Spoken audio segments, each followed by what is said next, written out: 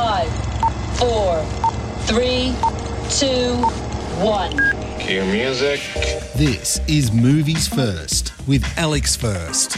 A remote Icelandic valley community is dominated by a local cooperative, which is supposedly by the people for the people. But it's beset by corruption and standover tactics. An incident in which dairy farmer Rainier dies leads his wife Inga to take action. That's the essence of the slow-moving drama The County by writer and director Grimur Hakonarson, the follow-up to the hit Rams. Rainier was always a man who supported the cooperative, but his farm, which he took over running from his father at age 25, was mired in debt. He and his wife worked tirelessly to keep their heads above water, seemingly to no avail.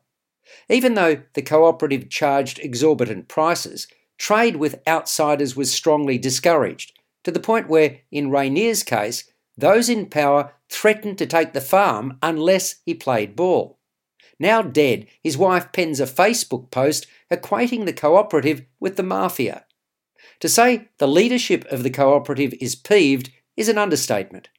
Then Inga gives a television interview, and the matter grows legs. Inga's set to have a much bigger say over the future of like-minded dairy farmers when she eloquently expresses that the cooperative has gotten away from its core values.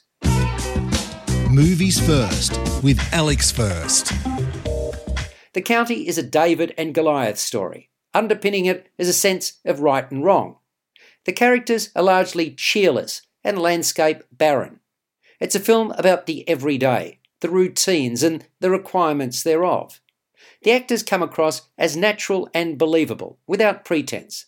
The fact that the pace is decidedly pedestrian, with extended silences, and that not a great deal happens, makes this a film for selective tastes. The County was nominated for the Icelandic Academy Awards, known as the Edda Awards, in 2020, including Director of the Year.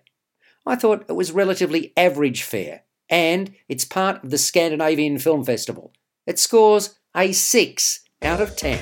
You've been listening to Movies First with Alex First. Available at Apple Podcasts, Google Podcasts, Spotify, iHeartRadio, or your favourite podcast player. You can also stream on demand at Bytes.com. This has been another quality podcast production from Bytes.com.